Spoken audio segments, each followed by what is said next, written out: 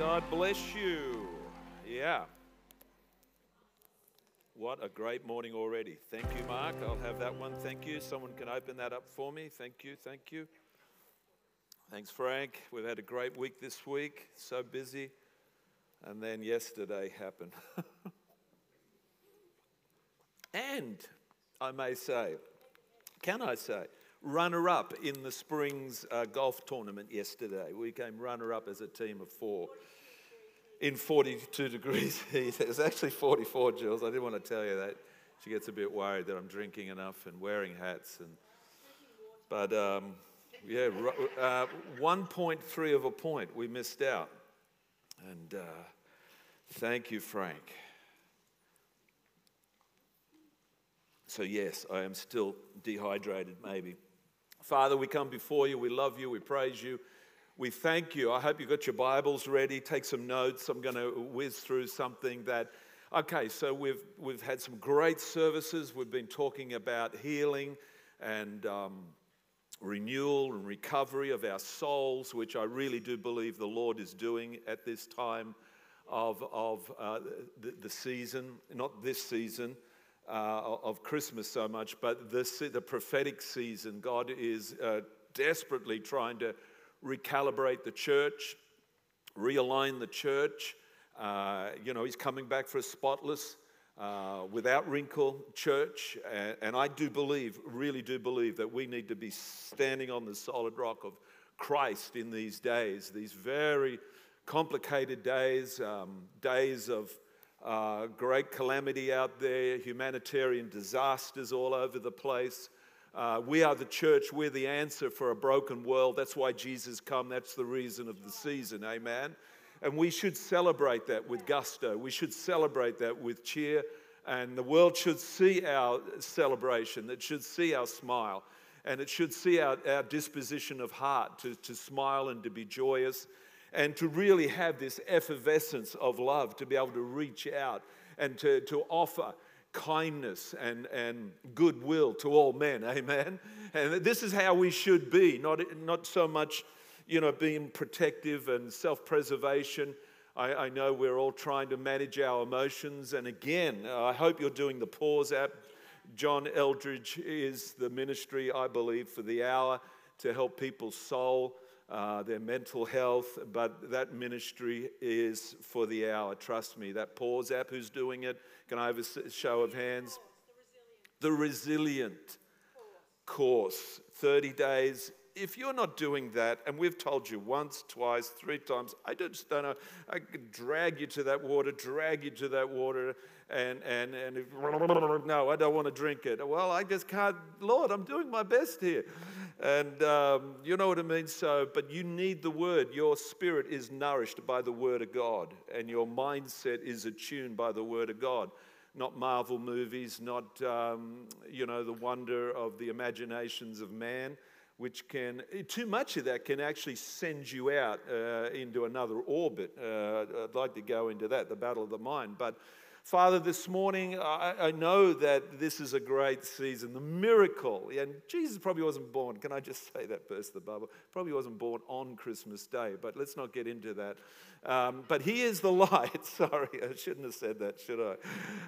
But look, and I do, in saying that, I do want to go behind the scenes to the nativity scene, which is such a beautiful, who's got a nativity scene in their house, amen?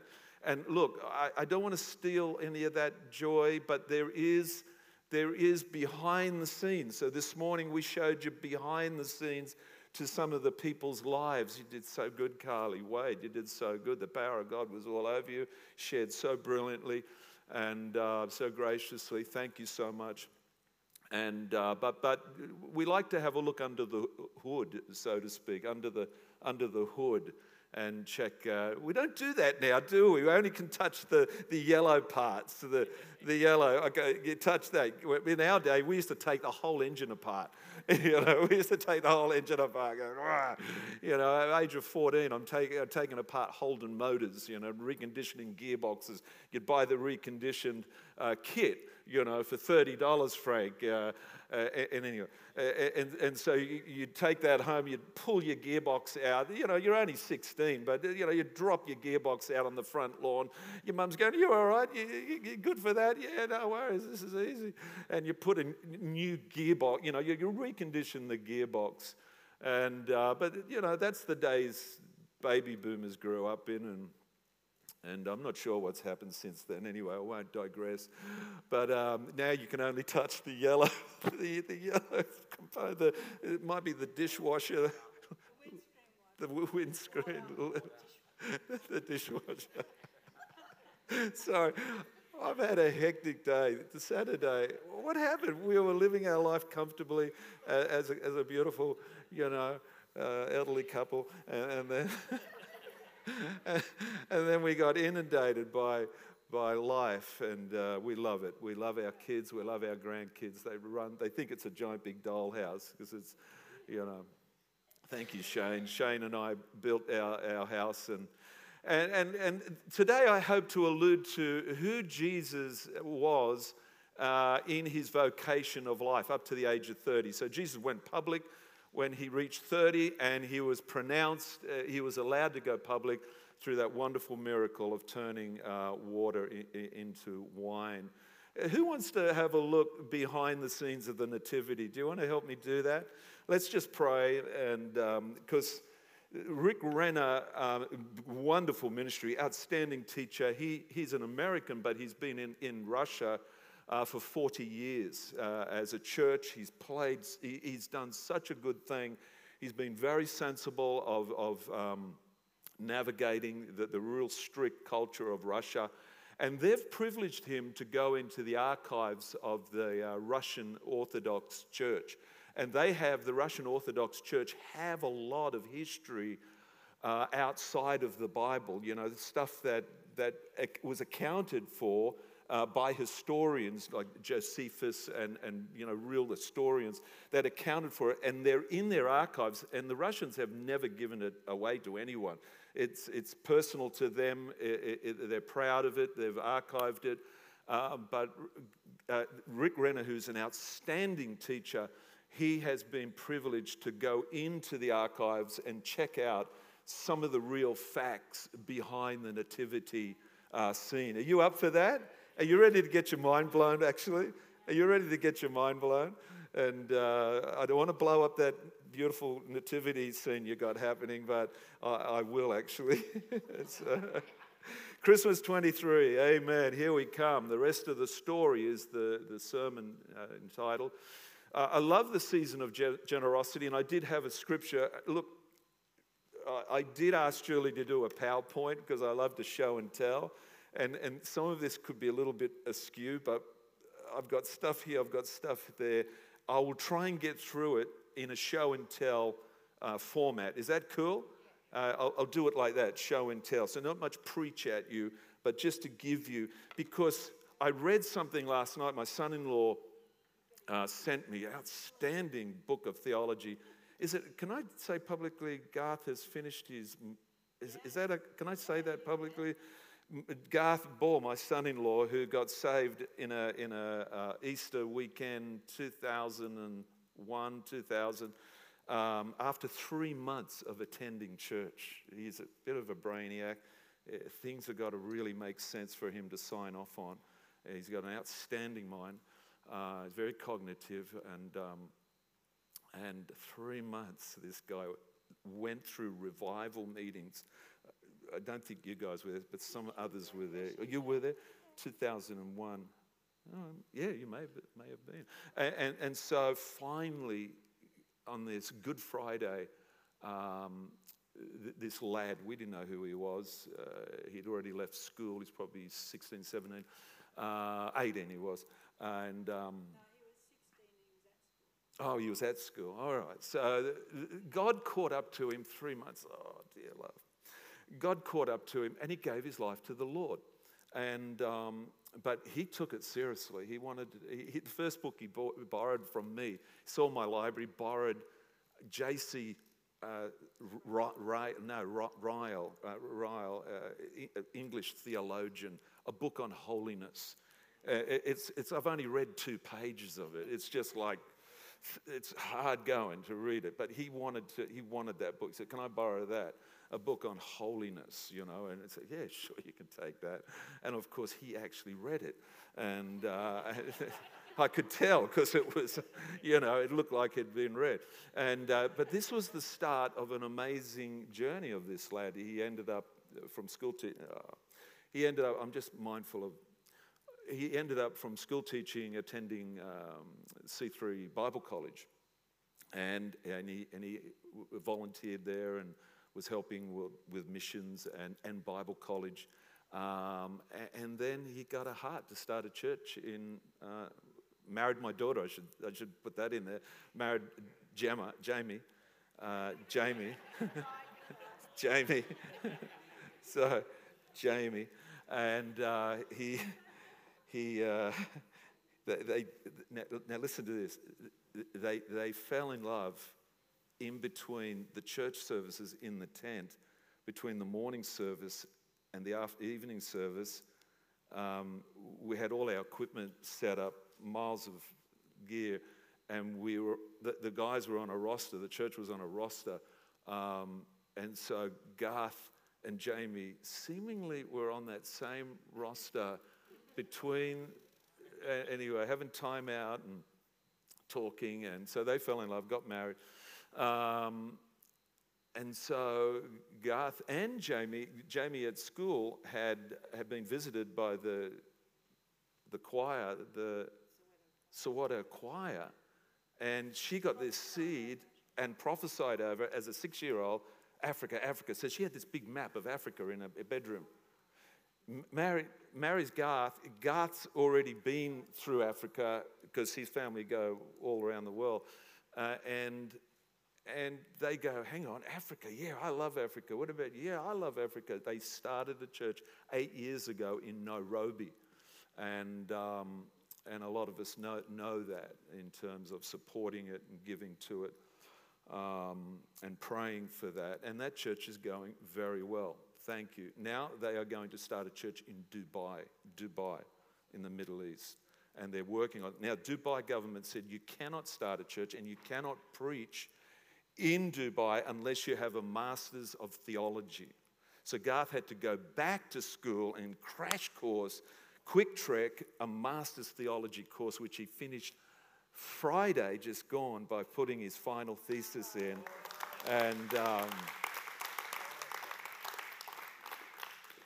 isn't that a great story? So they will start, and they have a contingency of people in Dubai, some very good people, good capacity people in the government, in different business sectors, and they are looking for a spirit-filled church, and they're looking for something like what Garth wants to start as a church. So please pray into that. So we are really a church about equipping and releasing, and of course, this scripture, Proverbs 10:21, the lips of the righteous feed many, but fools die for lack of sense. Let me pray before I start my message. I will try and do a show and tell. Here it is. Father, just pray with me. Let's pray. Lord God, you are the complete meaning of Christmas. We breathe in the miracle of Christmas. Lord, we enjoy the season of family, food, and presents. But help us keep you at the center of Christmas. Amen. So this year, as you can tell, we don't have Santa in the house. We made a decision that we would sort of aesthetically give glory to God through our... look at this stuff. Look at this. This is great.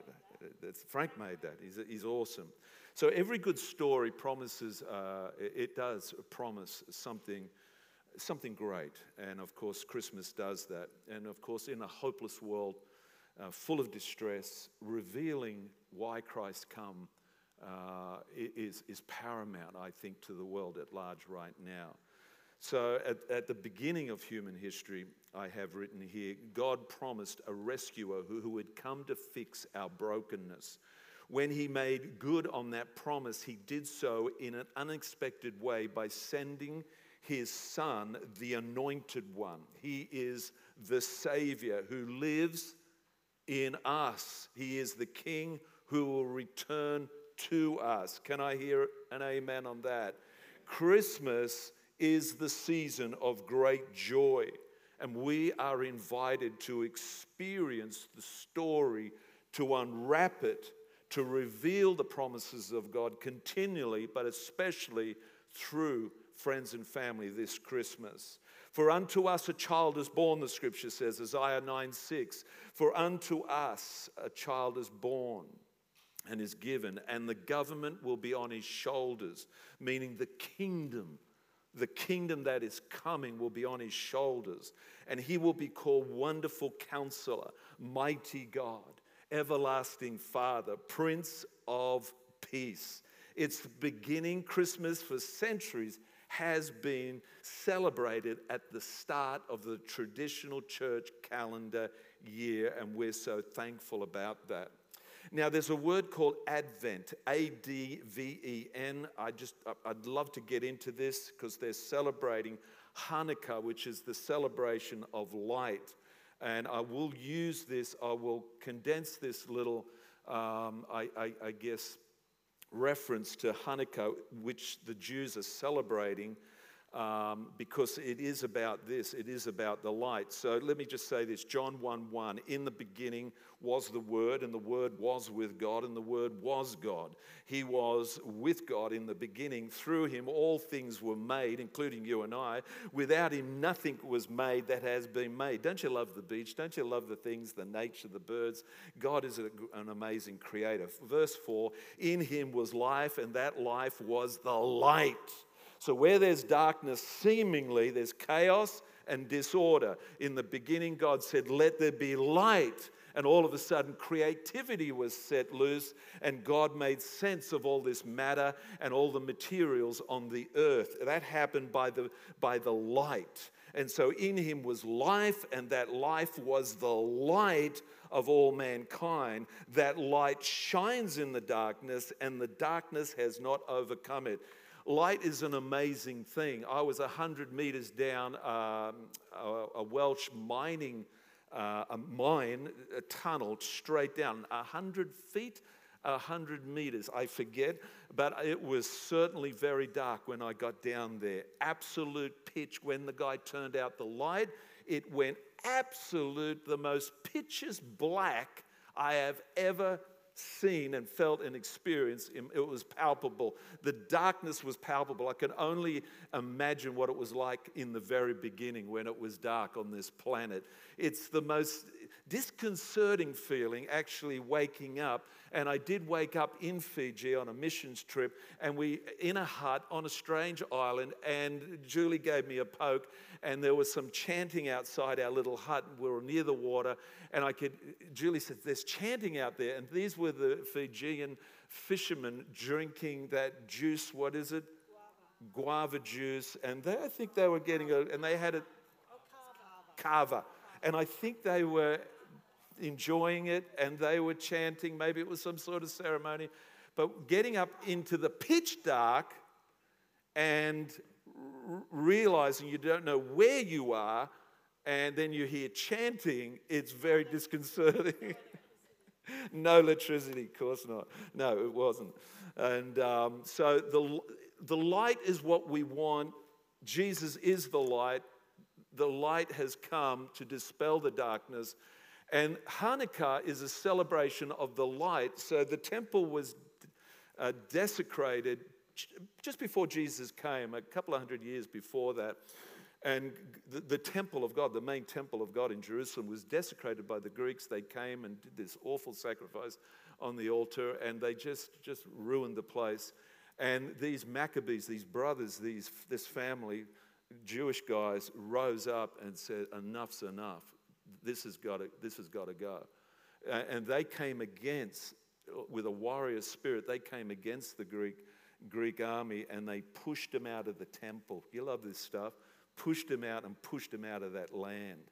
And then they had this candelabra which was 7-pronged. They found it in the rubble, but they had no oil. The oil needs to be prepared over a week. They found enough oil, they said, that could only last a day, maybe a day. So they propped up the candelabra in the temple of God. They fed it the oil that it needed, this sacred oil, purified oil, and they said it will only last a day. But it's supposed to last longer. It's supposed to last, 7 days or so. But they lit it up, and guess what?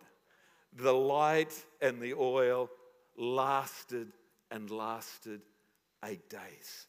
And that's why we have Hanukkah. Supernaturally, God multiplied that oil, and that light shone in the temple for full 8 days. That's why we had a candelabra now with nine candles. One is Christ at the center. Amen. One is Christ at the center. And the eighth is about the 8th day it lasted for. And that's a celebration of the light. And Jesus attended that ceremony of Hanukkah, and they got around him. The Jews got around him. So, what are you doing here? So they started to ask him some hard questions, but he basically said, they were trying to ascertain, are you really, because there was this big prophetic controversy around Jesus and born, in the supernatural way he was, and is it really him? Is he going to be the Messiah that will deal with the Romans and deal with our plight in the physical? And Jesus basically had to say to them, well, I am that one, and I have told you enough already, but it is more about eternal life. It is about eternal life, not fixing your problems down here. So things will happen, Long Jetty will get hit by a mini hurricane, and stuff will continue to happen. But we know this, at the end of the day, we have Jesus and we have eternity, and that is the absolute most important thing. That through this conflicted planet, we have the light to walk out our days by, and we have God who loves us enough and so much that he will lead us through all the stuff that we go through. And at the end of the day, we have eternity. Amen? So let's do this. Make this Christmas truly special. Shine the light of the season this season. Would you do that for me? Would you shine the light this season? Father, I thank you for that awesome festival that is still enacted now, but actually Jesus is the light. Not now. Thank you.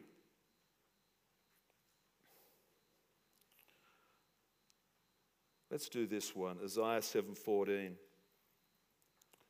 Therefore the Lord himself will give you a sign. Behold, the virgin shall conceive and bear a son, and shall call his name Emmanuel. And so Emmanuel is God is with us.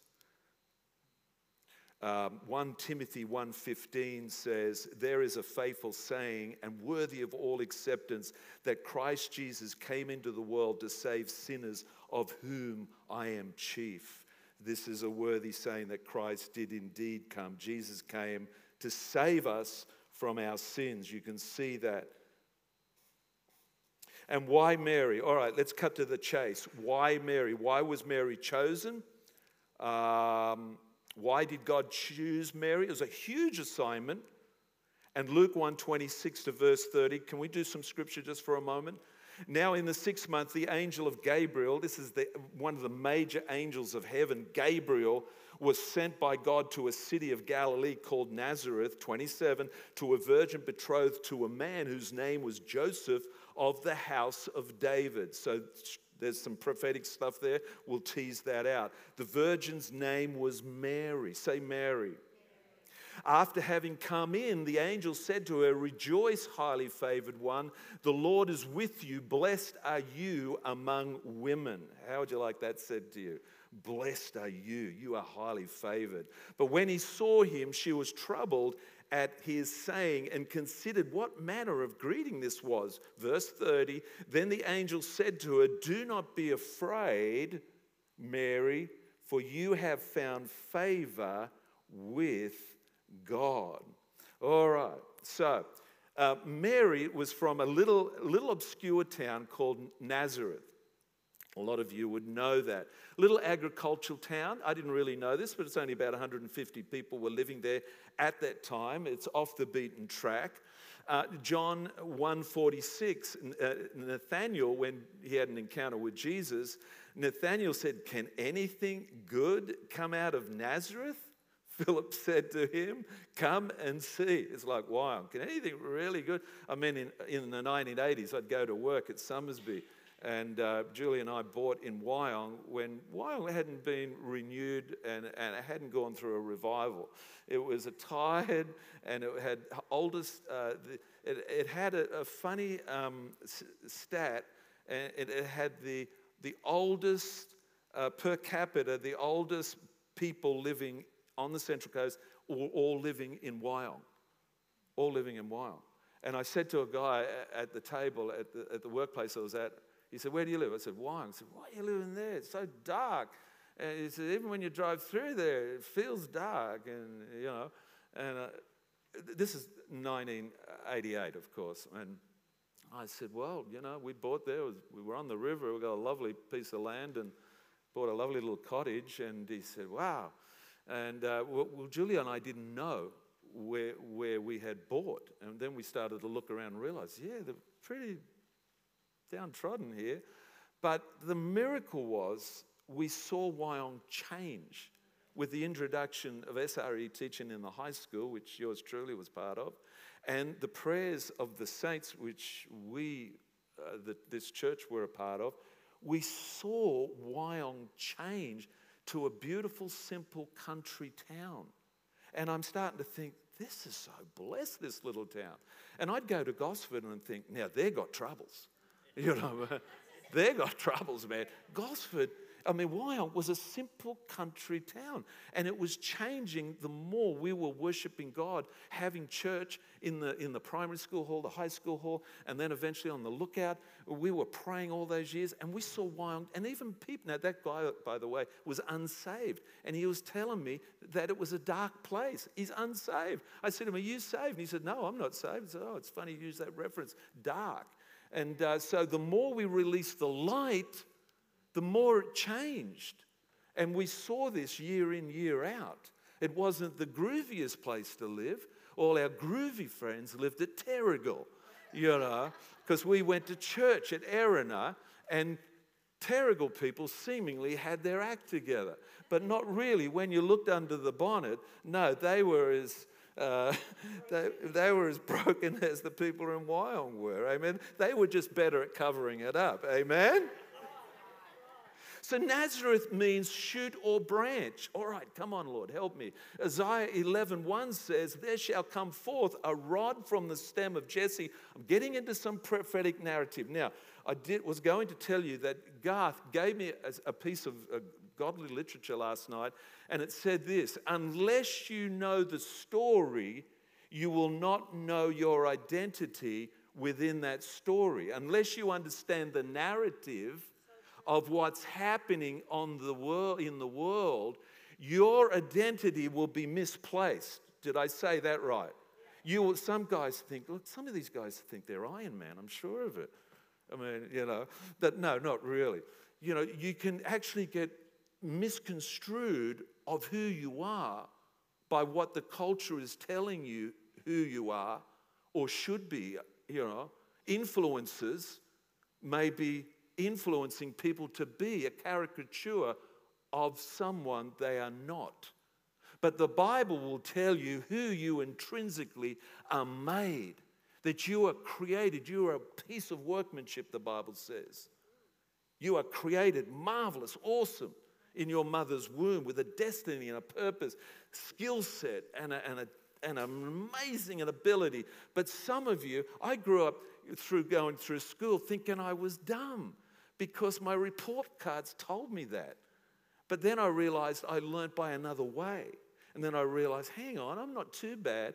And so prophetically, in the 90s, I did some adult learning, and then I was in this amazing situation where I was shaking hands with the Minister of Education on the stage with the gown, the gown, the hat. And I'm going, how did this happen? I'm the guy that least to succeed, but this is our God, heaven. And Julie said, this is amazing. You hardly did any good at school. Now the Minister of Education is shaking your hand. A branch of David had moved into Nazareth, just for you people to want to understand more of your story. And it represented King David's royal bloodline. It was a branch of the Davidic line. Joseph and Mary actually were descendants of David. I'm talking about King David. The angel Gabriel said that her son would sit on her father's throne, King David, the royal branch, from the royal branch. So, Jesus was born into the Davidic line in a little obscure town called Nazareth.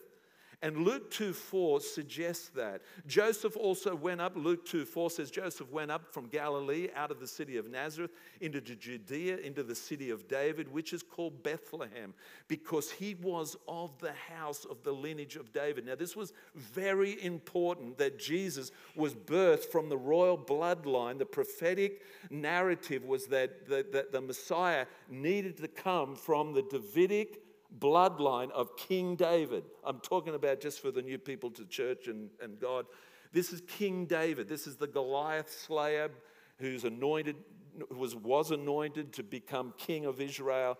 And the prophetic word said that there would come one from the Davidic bloodline who would be Messiah. Now Luke 1:32 says, he will be great and will be called the Son of the Highest, and the Lord God will give him the throne of his father David. Luke 1:69 for more evidence, and has raised up a horn of salvation for us in the house of his servant David. There it is again. And Romans 1:3, concerning his son Jesus Christ our Lord, who was born of the seed of David according to the flesh. That is a huge big stamp on the validity of the Son of God, Jesus Christ. Amen. Can I get a hand clap from that? Mary carried royal blood in her veins. Luke 1:26-27, I said that. Jesus sprang from the royal line, King of the Jews. Nazareth, now here we go, was near the town Sepphoris, 4 miles away on top of a hill. This was an amazing town, a pristine town. Nobody really knows this, but Jesus lived an hour away from this amazing, bustling town. I'd like to give you a photo, if we can, in the moment. Just bear with me. No, we'll get there. Nazareth was the town, Sepphoris, 4 miles away on top of a hill, pristine city called Sepphoris. King Herod was in there, a tetrarch, and he claimed it for himself, and he said, I'm going to create this as my capital. And so the Romans were there, and they were ruling and presiding over matters there. But this is literally a huge town near where this little one-horse town was, Nazareth. We had 4 miles away, this town called Sepphoris. According to the apocryphal Gospel of James, Mary was the daughter of Joachim and Anne. Joachim and Anne. Before Mary's conception, get this, Anne had been barren, the mother. This is the mother of Mary. Anne had been barren, was far advanced in years. Mary's earlier life in Jerusalem, her parents, in fact, they say, were very wealthy and gave much resources to the work of God. Her father, in fact, does anyone know? Mary's father was a scroll writer. Early Christian writers tell us that her parents prayed, Lord, give us a child. They were elderly and had no children. They made a vow that they would consecrate their child to the Lord all the days. Anna gave birth to their child, to the Lord all her days. Anna gave birth to a child, and they called her Mary and dedicated her to the purposes of God. Anyone had parents like that? In fact, they instilled to her at a very young age that she was purposed for God. You are purpose for God, these older parents were telling her. She was enrolled in a special school near Jerusalem, training her specifically in the scriptures. She was taught that she was brought into the world for a very special reason. As we teach, I hope that we're doing the same for our children, amen? Children, you are born for a special purpose. Child, you're born. We should be telling our children that. Have we dedicated our children like that? Her parents, let's have a look at that picture. This is the parents dutifully showing her the word of God. They instructed her that okay, let's back it up. Her parents raised her to be spiritually sensitive, taught her to love the word of God. They instructed her that she was the handmaiden of the Lord. You loving this? Willing to do whatever the Lord asked her to do. So when Gabriel showed up and spoke a surprise word to her, she didn't argue with the Lord. She simply said, "Let it be your will, Lord." Luke 1:38, "I am the Lord's servant," Mary answered. "May your word to me be fulfilled." Then the angel left. Who's ever had that experience? Matthew 1:18, "Now the birth of Jesus Christ was as follows. After her mother Mary was betrothed to Joseph, before they came together, she was found with child of the Holy Spirit," which was a fulfillment of the prophecy, Isaiah 7:14. "Therefore the Lord himself will give you a sign. Behold, the virgin shall conceive and bear a son, and shall call his name Emmanuel."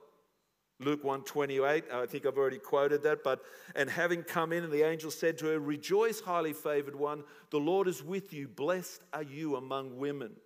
And when she saw him, she was troubled at his saying, and considered what manner of greeting this was. Then the angel said to her, 'Do not be afraid, Mary, for you have found favor with God.'" And I need to read this. "And behold, you will conceive in your womb and bring forth a son, and shall call his name Jesus." Can we say that name? Jesus. "He will be great and will be called the Son of the Highest, and the Lord God will give him the throne of his father David." It's right on target. This is the narrative that we believe in, and we have a reality check in, and we have consecrated our life to. Amen? "And he will be great and will be called the Son of the Highest, and the Lord God will give him the throne of his father David. And he will reign over the house of Jacob forever, and of his kingdom there will be no end." Good news. Give the Lord a hand clap. No end. We live forever. Then Mary said to the angel, "How can this be, since I do not know a man?" And the angel answered and said to her, "The Holy Spirit will come upon you, and the power of the Highest will overshadow you. Therefore also that Holy One who is to be born will be called the Son of God." Amen. "Now indeed Elizabeth, your relative, has also conceived a son in her old age. And this is now the 6th month of her who was called barren. For with God nothing will be impossible." Then Mary said, "Behold, the maidservant of the Lord." She was told at a young age, "You're a maidservant, you're a maidservant, you're a maidservant," for a very young age. Then she says to the angel, "Behold, the maidservant of the Lord, let it be to me according to your word." And the angel departed from her. I love this. Mary was highly favored, awesomely favored. And she did a brilliant job of raising Jesus. Jesus would follow her all the days until he grew up. And then Mary followed him even unto the cross. Amen.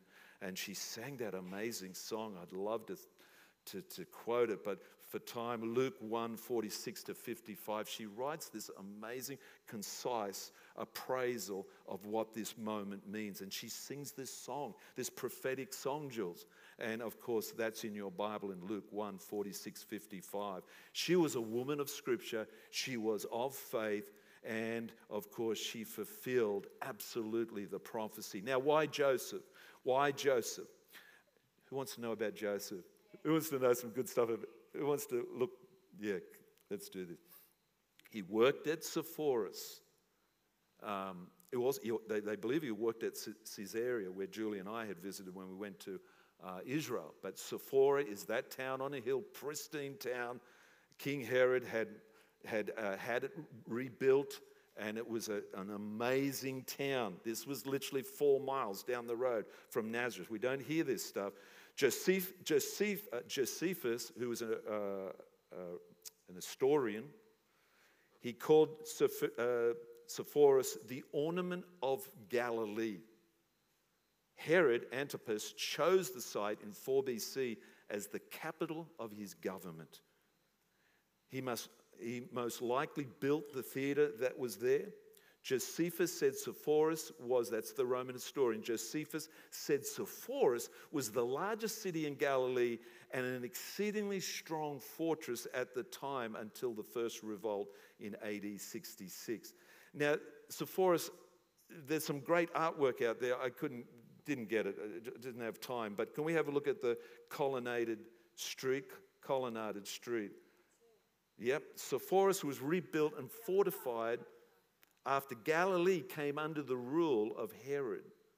He made Sepphoris his capital until he built Tiberias in AD 19. Some scholars believe that Joseph and Jesus, here it is, you ready for this? Some scholars believe that Joseph and Jesus may have helped in the reconstruction of Sepphoris. Since Herod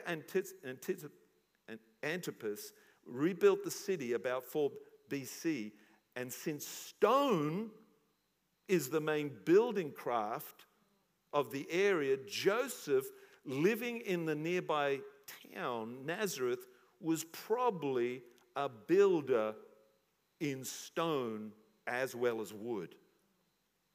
Sepphoris was about an hour's walk from Nazareth. The colonnaded street was built in the Roman period. It was one of the main streets of the city. I think that picture is up there. The largest and the most beautiful city in the region.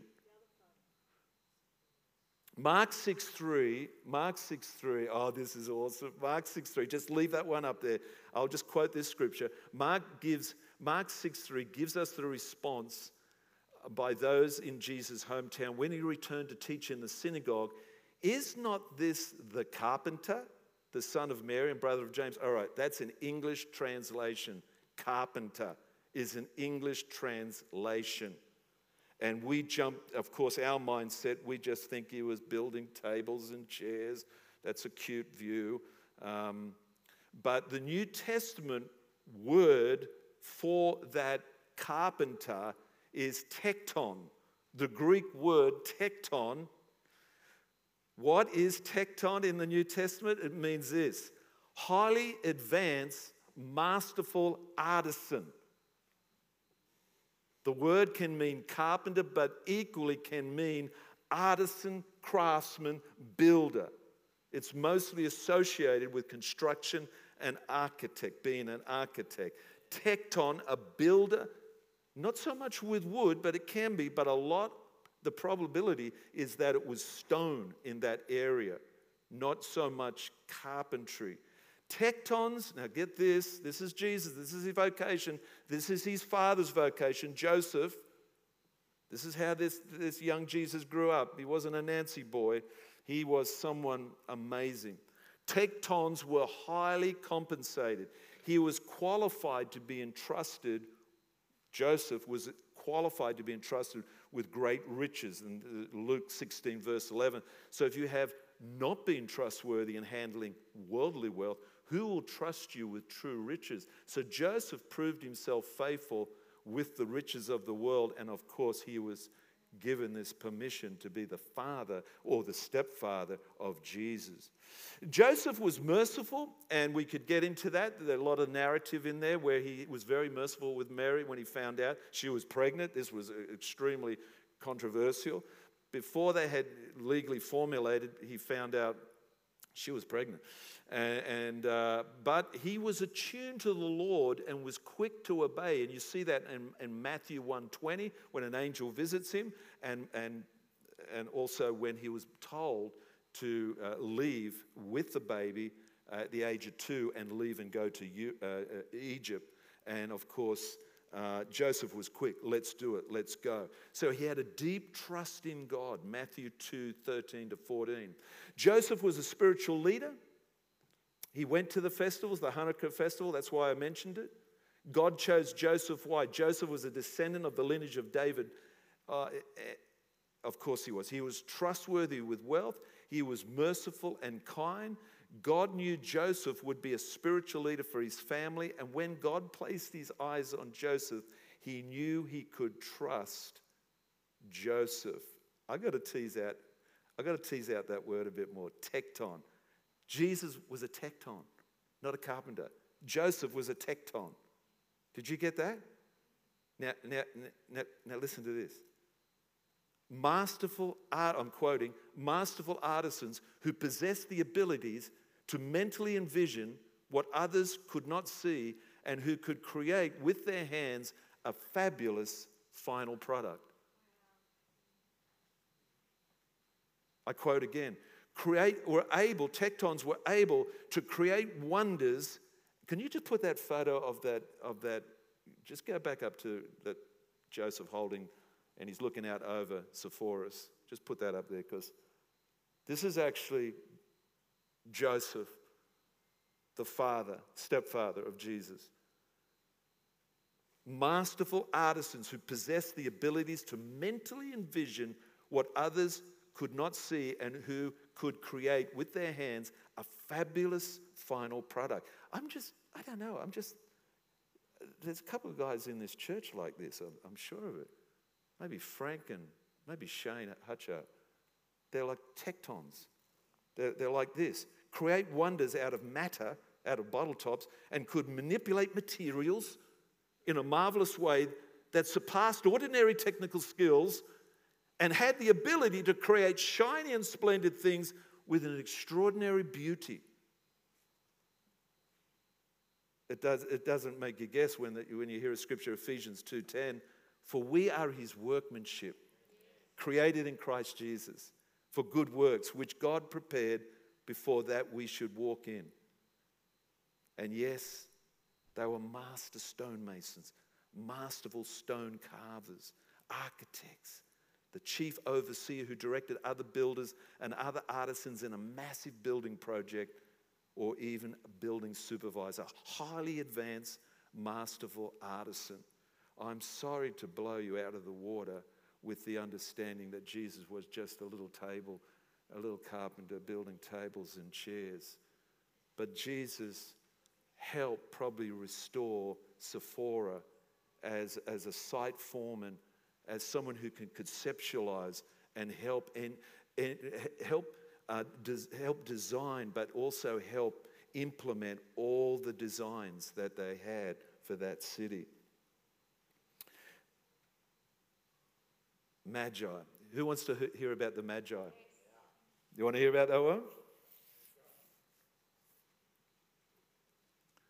Again, I'd love to read some scripture on that.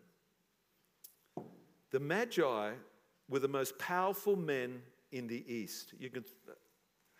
Let's just see what this is. Wise men, plural form, Magi. The Magi, a Median group of priests and astronomers strongly influenced by Daniel. Wow. I'm nearly done. By Daniel. They were priests that had so much spiritual clout. When they traveled with a vast army.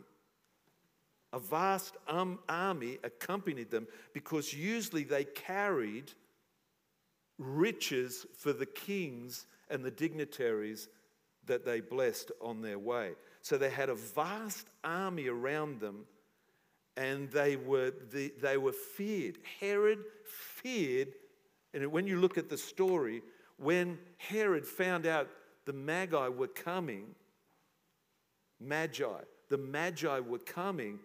he go, what are they doing? What do they want? Because those Magi could dispose kings, and they could put people in place too. They had spiritual clout. Yes, put the Magi up if you could. Any photo of them. The Magi were the most powerful men in the East in particular. In Babylon, they traveled with armies. Even the Roman army were afraid of these guys. So that's your nativity scene photo? No. We need to open that up. Oh, has he got it? I don't think he has. Have you got the one with the horses? The Magi with horses? No. It's got a big army behind it. I don't think it went in there, Jules. I didn't see it. So these guys, these priests that could read the constellations, maybe Wade could have been one of these guys. They could read the stars, the constellations, and they knew a king was to be born. They came to Herod. Herod goes, what are they doing? What are they coming here for? They could even disrupt and put fear into Herod. Herod got very nervous.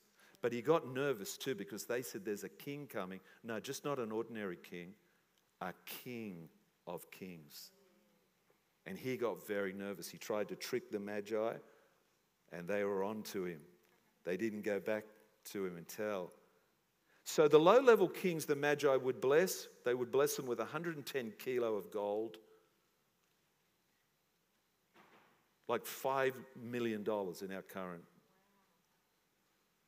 No, these guys weren't just dropping off gold, just a few bars of gold or frankincense for a priest, myrrh for death and burial. In fact, someone became instantly rich, and that would have been Joseph of Arimathea. Is it Joseph who bought the tomb? Has anyone got it? Arimathea. Thank you, Richard. Joseph of Arimathea, the uncle of Mary, the brother of Joseph, who was highly trustworthy. When those riches were given to Jesus, and by the way, the commentator said, I cannot give you a figure of how much was given to him, because a lowly king would get 120 kilos, 110 kilos of gold, a low king, but this was the King of Kings. He actually didn't want to put a figure on the amount that Jesus was given. Can we go back to that, the Magi giving the gifts to Jesus? These gifts were symbolic, prophetically symbolic, but they were his treasury that God the Father instituted for the upkeep of his ministry. By the way, when did the Magi turn up to give these gifts? How old was Jesus? 2. Very good, Katrina. 2 years of age. Not that night when he was born. 2 years had gone by. And the Magi came to where? His house. Jesus' house. He was only in Bethlehem 40 days. Now he's back at Nazareth. And of course, the word was out that Herod was mad and he was absolutely diabolical, this man. I don't want to give it any description to him. He was like an antichrist. And he said, who is this king that has been born? Who is he? All the 2-year-old children must be. And so an angel came to Joseph and said, Joseph, get out of here. You've got the funds and the finances. Get on your bike and get out. And Joseph, being the man of God and being very obedient, he took his family and went to Egypt. Thank you. What would you do with so much treasure? The Uncle Joseph was given the treasury, and he took it to that main town, Sephora. He took it there and deposited it into the banks that were resident in that major city. And that's how he was able to buy the tomb for Jesus. That's how he bought the tomb, which was very expensive. But historians say Joseph of Richard of Arimathea became rich overnight, the richest man in that region overnight. All that wealth that Jesus was given was put in a treasury for him and for the ministry and for the upkeep of the kingdom. Father, we're just amazed at this story. We're just absolutely amazed.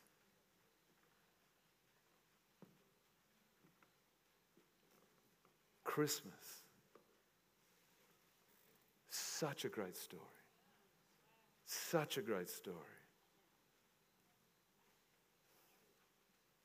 This Christmas, Lord, I pray this, that you would illuminate in our hearts this great story that, Lord, seemingly speaks volumes of your perfect plan that was fulfilled from the very beginning. Jesus born from the Davidic royal line. Somehow God the Father kept all that online. Somehow they landed in Nazareth. Somehow Joseph and Mary were from that Davidic bloodline.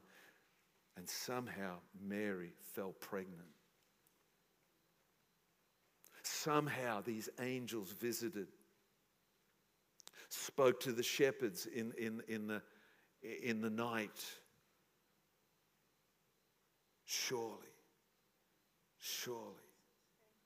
Jesus, you were born for the salvation of the world. Let's all stand, God bless you. You were born so that, Lord, we could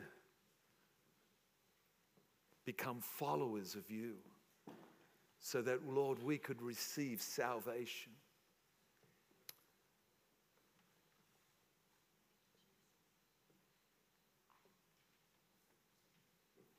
Do you know your narrative, your story is way more grander, way more wondrous, way more fantastic?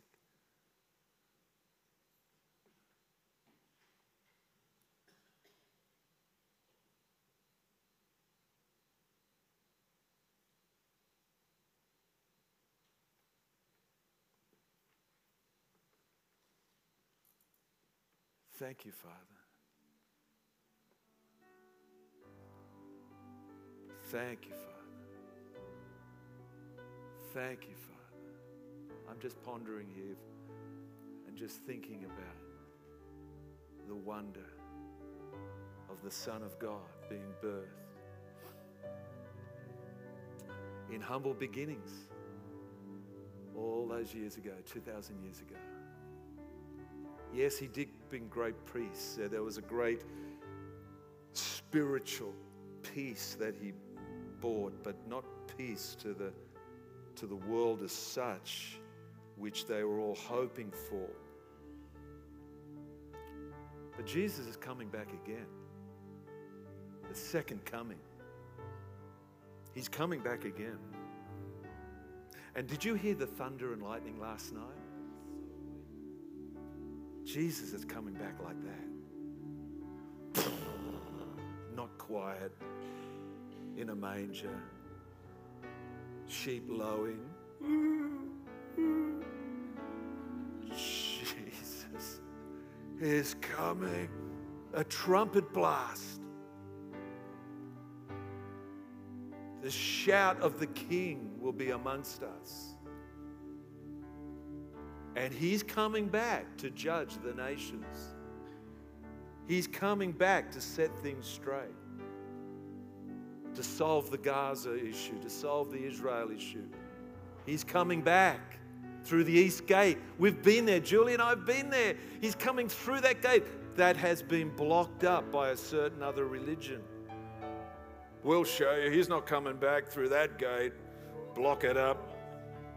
We're going to even put a graveyard of our people in front of it.